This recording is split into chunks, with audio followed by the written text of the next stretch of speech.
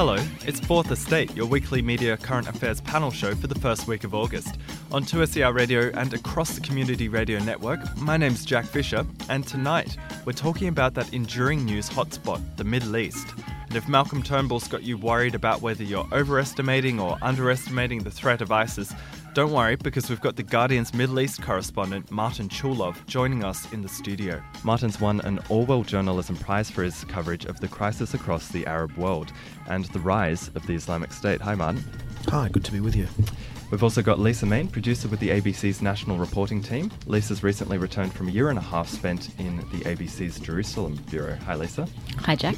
And Malaz Majani, founder of the One Path Network, which is a Sydney-based Muslim online video channel. Hey, Malaz. Hey, Jack. Nice to be here. Martin and Lisa, I want to start by asking how you choose to situate yourself when covering the Middle East. Martin, you're based in Beirut, in Lebanon. How do you make sure that you're well placed to cover news events that are unfolding in every corner? Simply a case of making a case to the news desk about where we need to be. The formula for us is to let human voices drive the story, to establish more or less where the truth lies. So it's very important for us to report from the front lines or from the scene. So we will go wherever we need to within reason in order to give to empower the powerless, or to give these human voices which speak to a much broader narrative. So, for example, when things kicked off in Iraq mid-last year, it was very easy to go straight to Baghdad. Things moved on to Erbil, the Sinjar Mountains. We did that as well. But we've also done as much as we can to travel into Syria to tell one of the more important stories of our time. It's very difficult travelling. It's dangerous, but it's something that we need to do because the voices of the Syrian people need to be heard. And in Beirut, do you feel like you're well placed to cover things, whether they're happening in Egypt or perhaps on the other side of you in Syria, in Aleppo? We, more often than not, will travel to where we need to be rather than report remotely. We will if we have to, and we will do so with the benefit of having that experience of so many trips into the country. We have a correspondent who is based in Cairo who will cover Egyptian affairs. So I've been focusing mainly for the last couple of years on Iraq, Syria, and occasionally Lebanon. So again, it comes back to we will report remotely if we have to, but I think the real value add for us as an international organisation remains more or less well-resourced, is to go where we need to be. Lisa, what's been your experience based in Jerusalem? I think you've been there through the Gaza war last year, and you've also closely followed the Peter Greste situation, which kept so many Australians watching last year. How well placed do you feel in that spot? Yeah, the Middle East is quite a big place and incredibly diverse. That's the first thing that you really get a sense of when you arrive there and start to do a little bit of travelling, of just how diverse that region is. I think certainly in an ideal world, you want correspondents in at least 3 or 4 of the countries within the Middle East. Now, not every organisation can afford that. There are limits on resources. And so, you need to, if you are going to be able to cover, say, the Gaza conflict well, you need to have correspondents who have been there and who understand the local politic quite well and have good contacts on the ground, who, again, can bring the broader discussion and narrative and context that's required to a really fast-moving situation. So the ABC now has a bureau in Jerusalem, as well as we've just moved to Beirut. It's tricky moving from Jerusalem out to Egypt. We also had an office in Amman, which helped kind of facilitate that. But I think you certainly, as a journalist, I think what Martin said is true, and that was my biggest kind of takeout was, if you're not there, you're not there. Seeing things with your own eyes and you're within your own kind of context and knowing the kind of news beat back at home, that's priceless. So I think if you are a correspondent and have one correspondent based in the Middle East trying to cover the entire Middle East, you're going to be really compromised. So once you are there, you need to be in a couple of places, ideally, because the region's so diverse, the politics are so different and so detailed in each spot, and you need a pretty good travel budget, and you need access to really good fixers on the ground, people who are very kind of clued in locally. Malaz, how does it look back here in Australia to you? Do you feel like the hotspots that deserve the attention are getting it? I think the situation for us here in Australia is quite different. I mean, myself being born in Damascus in the Middle East gives me a bit of a different perspective to those who are actually doing the reporting over there. But sometimes it's quite difficult for people in Australia to sort of understand the complexity of the issues that are happening there. And maybe it's to do with the distance, how far we are or how really involved we are in terms of reporting on circumstances and stories that are happening in the Middle East. But sometimes the media does tend to sort of shift focus on certain issues and leave out other issues as well, which could be quite confusing to audiences back here in Australia. So it's quite important for for journalists that are corresponding from the Middle East, that they cover stories comprehensively and that they sort of give Australians who are on the other side of the world a much more broader perspective on the incidents and the things that are happening on the other side of the world. I guess the big thing with Syria is often they can't get to the places. It's simply not possible. Do you feel like Australian news consumers actually realise that maybe there's an iceberg beneath that tip that we see? I think sometimes it's not covered. I mean, there's a lot of focus that you find on front pages on the things that ISIS are doing, for example, and then there's a lot of stuff that's between the lines and behind the scenes that doesn't sort of get covered, and people don't see the entire story. Not saying that what ISIS is doing is acceptable by any means, but at the same time, there's a lot more complexities that should be put out there, and Australians should know about it. And a very simple example is, I mean, every single time someone from ISIS picks up a knife, it's a front page story. But Bashar al-Assad has been dropping barrel bombs, on villages continuously for the last 4 years, and people don't know what is happening, how many people are getting killed, how many people are getting injured by these sort of events that he's committing, these murders that he's committing. So let's go to that, Martin. The coverage from Syria seems to have changed a lot since 2012. In 2012, there seemed to be developments constantly, and it really felt like things were moving towards a situation where perhaps the regime might be overthrown. Now it just feels like what word is getting out of Syria has become more and more the same. How do you feel about where the coverage on Syria has gone? Well, I think there's several reasons for it. One of them is an audience fatigue.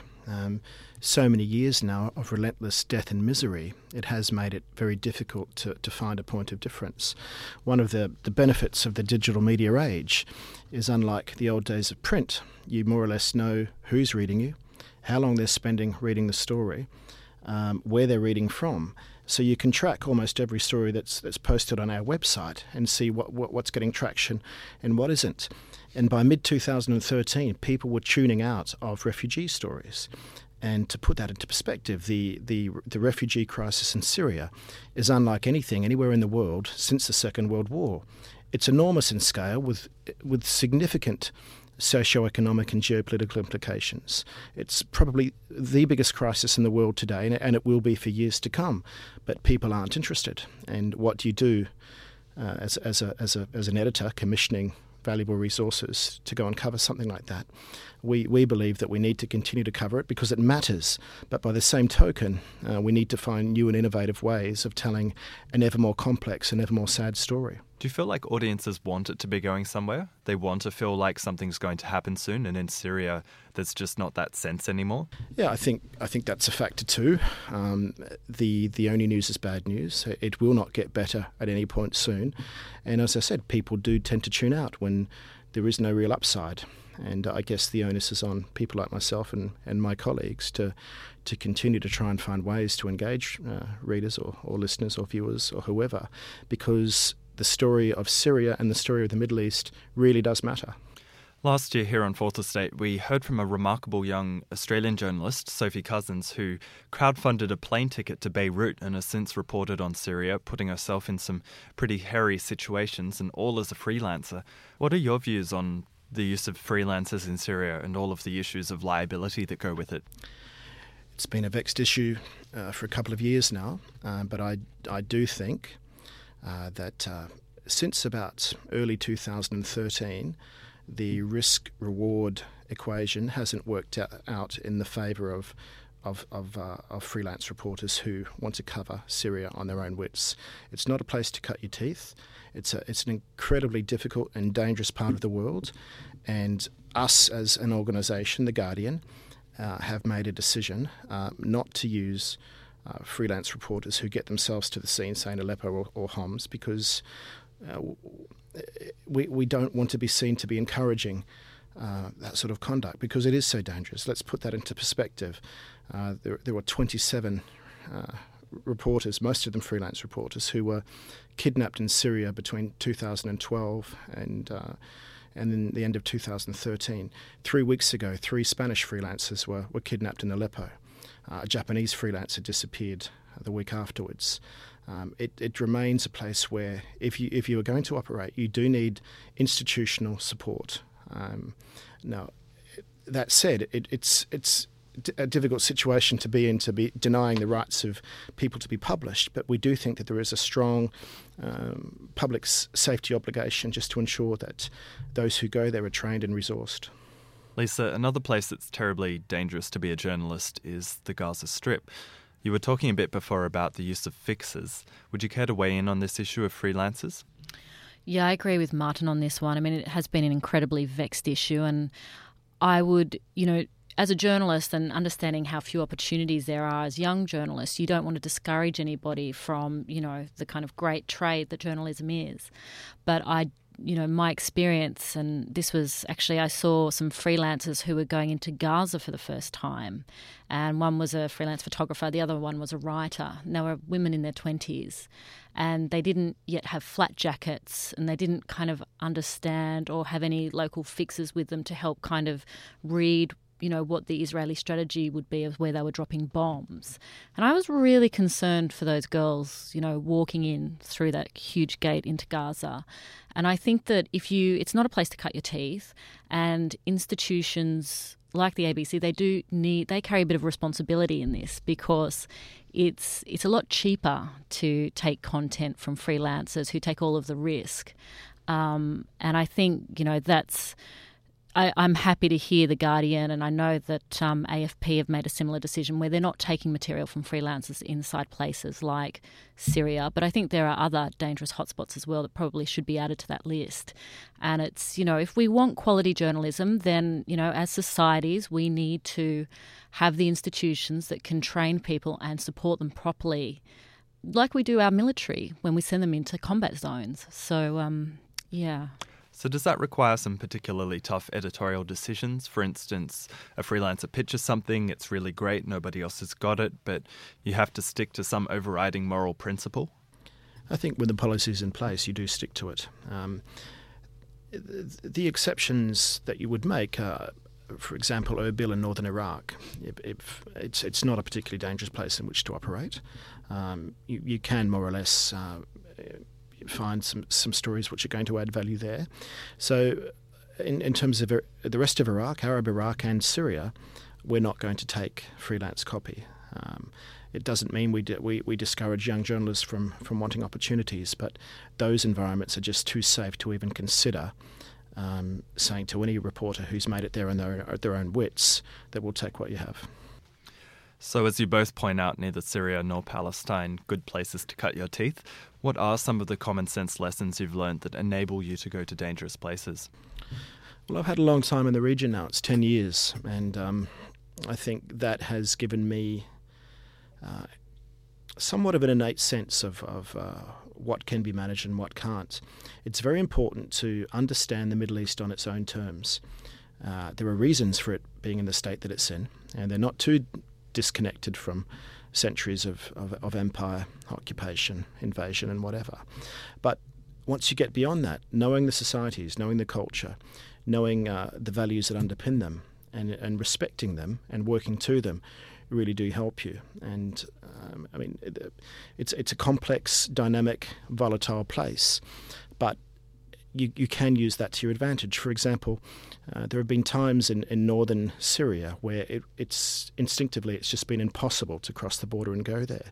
But you know that if you wait a while and the mood changes and you use the appropriate support, you do your vetting properly, and you go with people that you've trusted for a long time, journeys are manageable with a relatively low risk. So being able to read that is innate, and it does take a long time. And I think that's the value of having institutional backing, where you have a budget, you have time, and they do put a premium on experience. Malaz, I want to go to the topic of ISIS. Has the media done enough to inform on the origins of ISIS? So when they took Mosul last year, Did many audiences just accept that ISIS had appeared from a vacuum?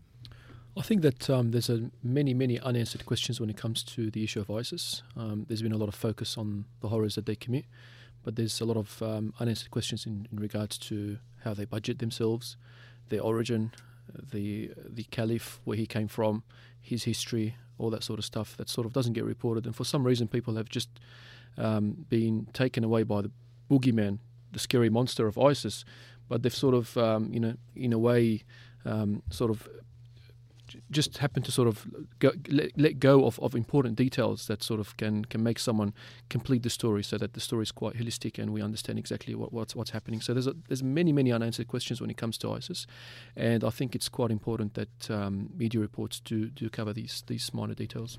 So Martin, on the origins of ISIS, do you feel like the brevity of news media is limiting on your capacity to educate people around those origins?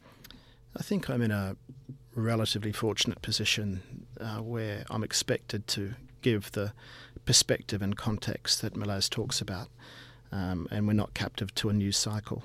So I have spent a lot of time doing as best as I can to get to the bottom of this organisation, where it came from, why it emerged and how it emerged. And we have put a lot of time and resources into actually publishing that or explaining that as best as we can. So again, I think it just comes down to, in my perspective, being able to work for an organisation that values that, and not only values it, expects it. So Malcolm Turnbull recently told us not to overestimate the threat of ISIS, also told us not to underestimate it either. Which are we more at risk of doing? See, I cover it from the Middle East, where the threat is real, and the threat is existential to the post-Ottoman order.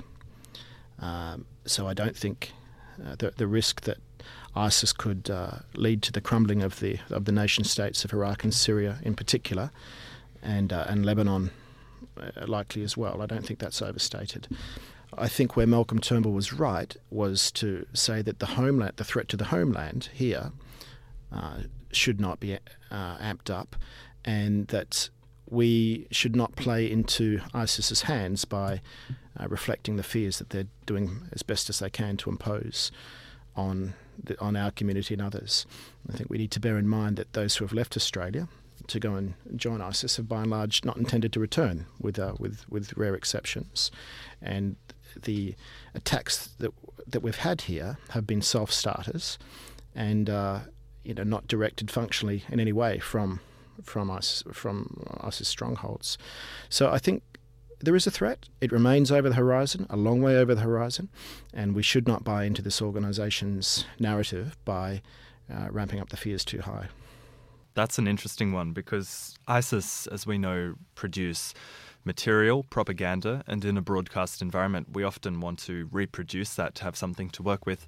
Lisa, how do we make sensible decisions around that? Look, it's something that we grapple with on a daily basis. Certainly my team does.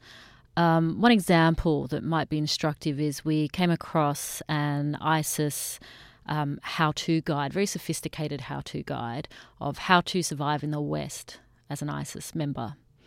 And it was very instructive. It gave very clear directions. And we kind of had a really robust discussion around at what point, by reporting on this, are we giving it promotion and air? And, what are the arguments for not reporting on it? So that was a kind of a good 30-minute discussion on, the pros and cons each way. So that discussion in editorial teams is happening, certainly in my team.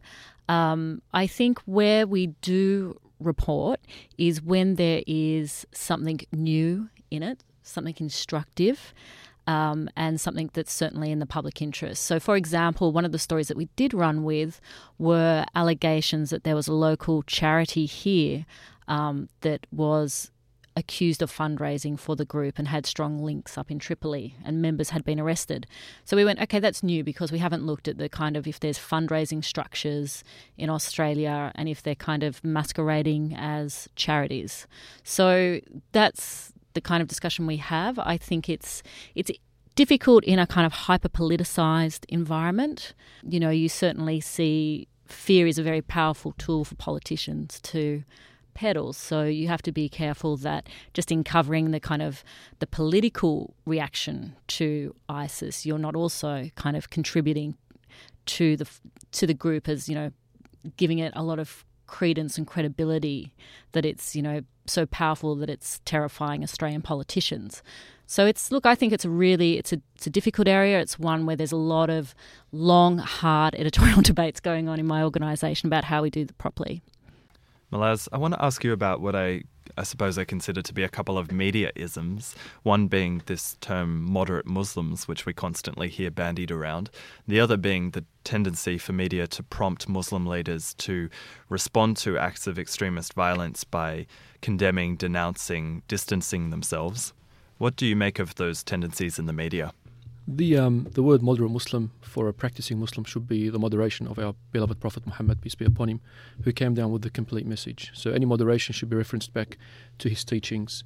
And I find this particular word troubling because it instantly categorizes people as as good or bad, and moderation is something that's relative as well. So that's something that's very important to be considered as well. So the moment that you call a particular person a moderate, that means you're directly sort of saying that the others could be extreme, in the way they think or the way they sort of act upon the teachings of Islam. So moderation is something that should be referenced back to the teachings of Islam, not to the way that certain media outlets call a particular person or a particular figurehead or a particular group moderate or extreme. So I think that's quite important to sort of clarify.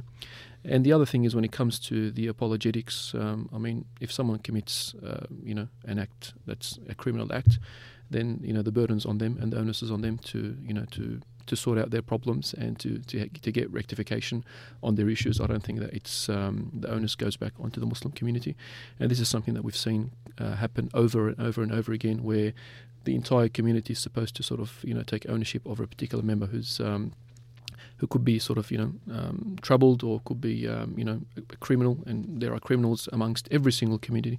However, when it comes to Muslims specifically, for some reason there's always an onus to expect a particular figurehead to come out and say sorry and distance themselves from a particular person.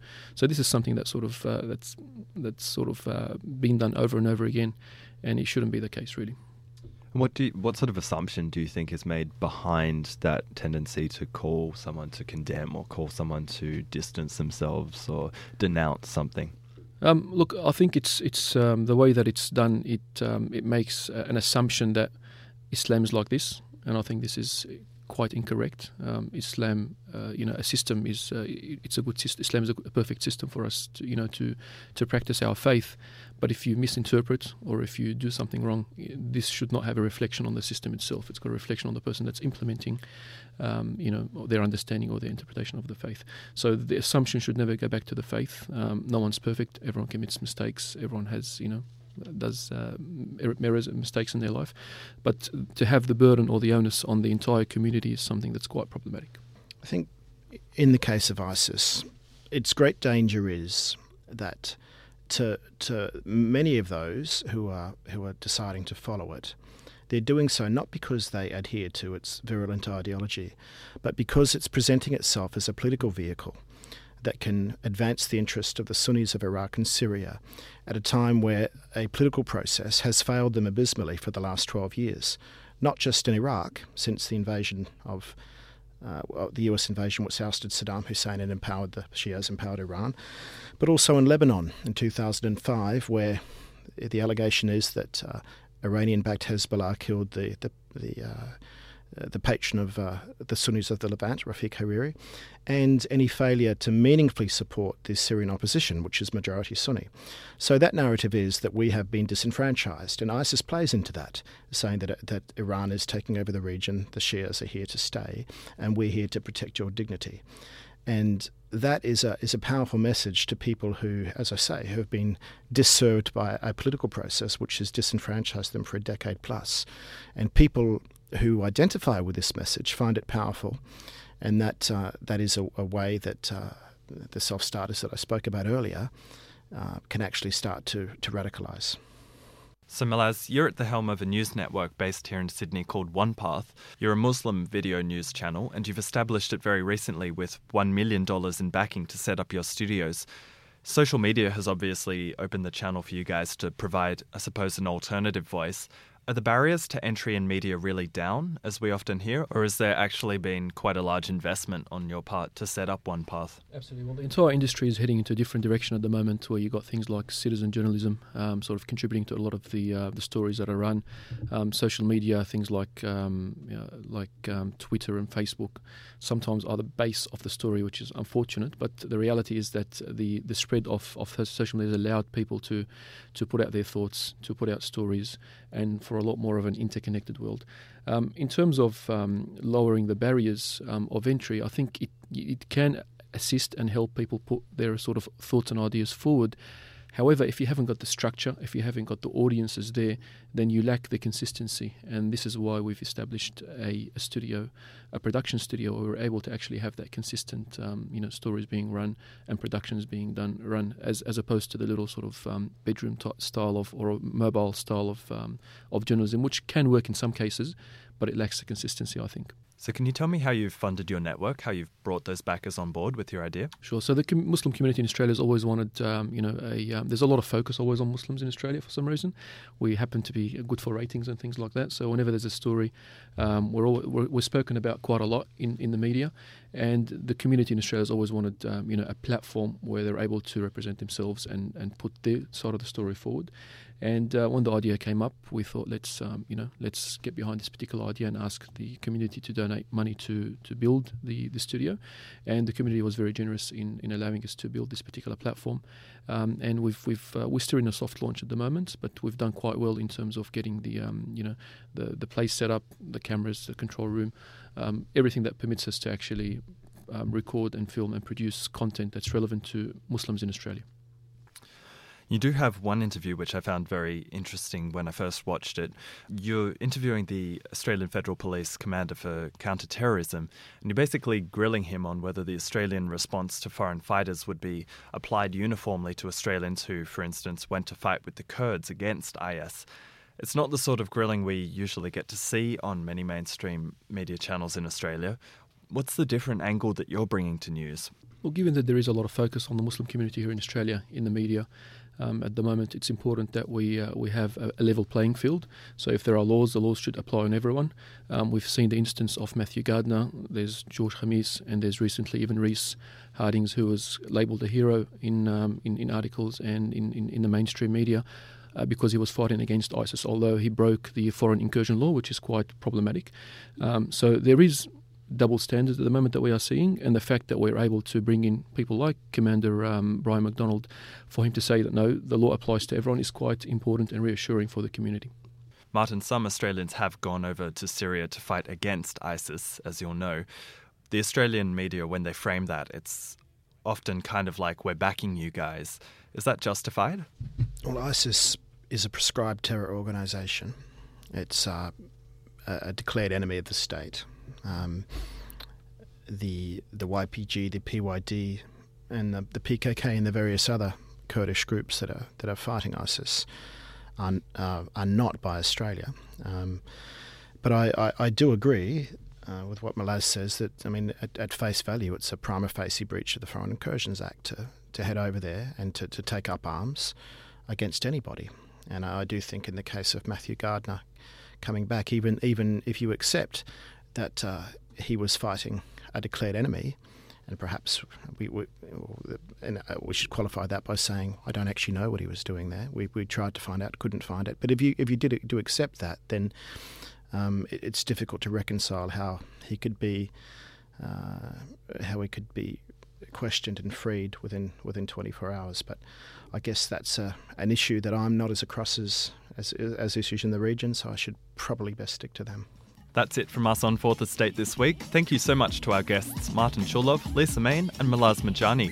Don't forget you can now subscribe to the Fourth Estate podcast via iTunes and your favourite podcasting app. You can also find us on Twitter, SoundCloud and Facebook, and of course at 2ser.com. My name's Jack Fisher, and you can catch us at the same time next week. Until then, thanks for listening.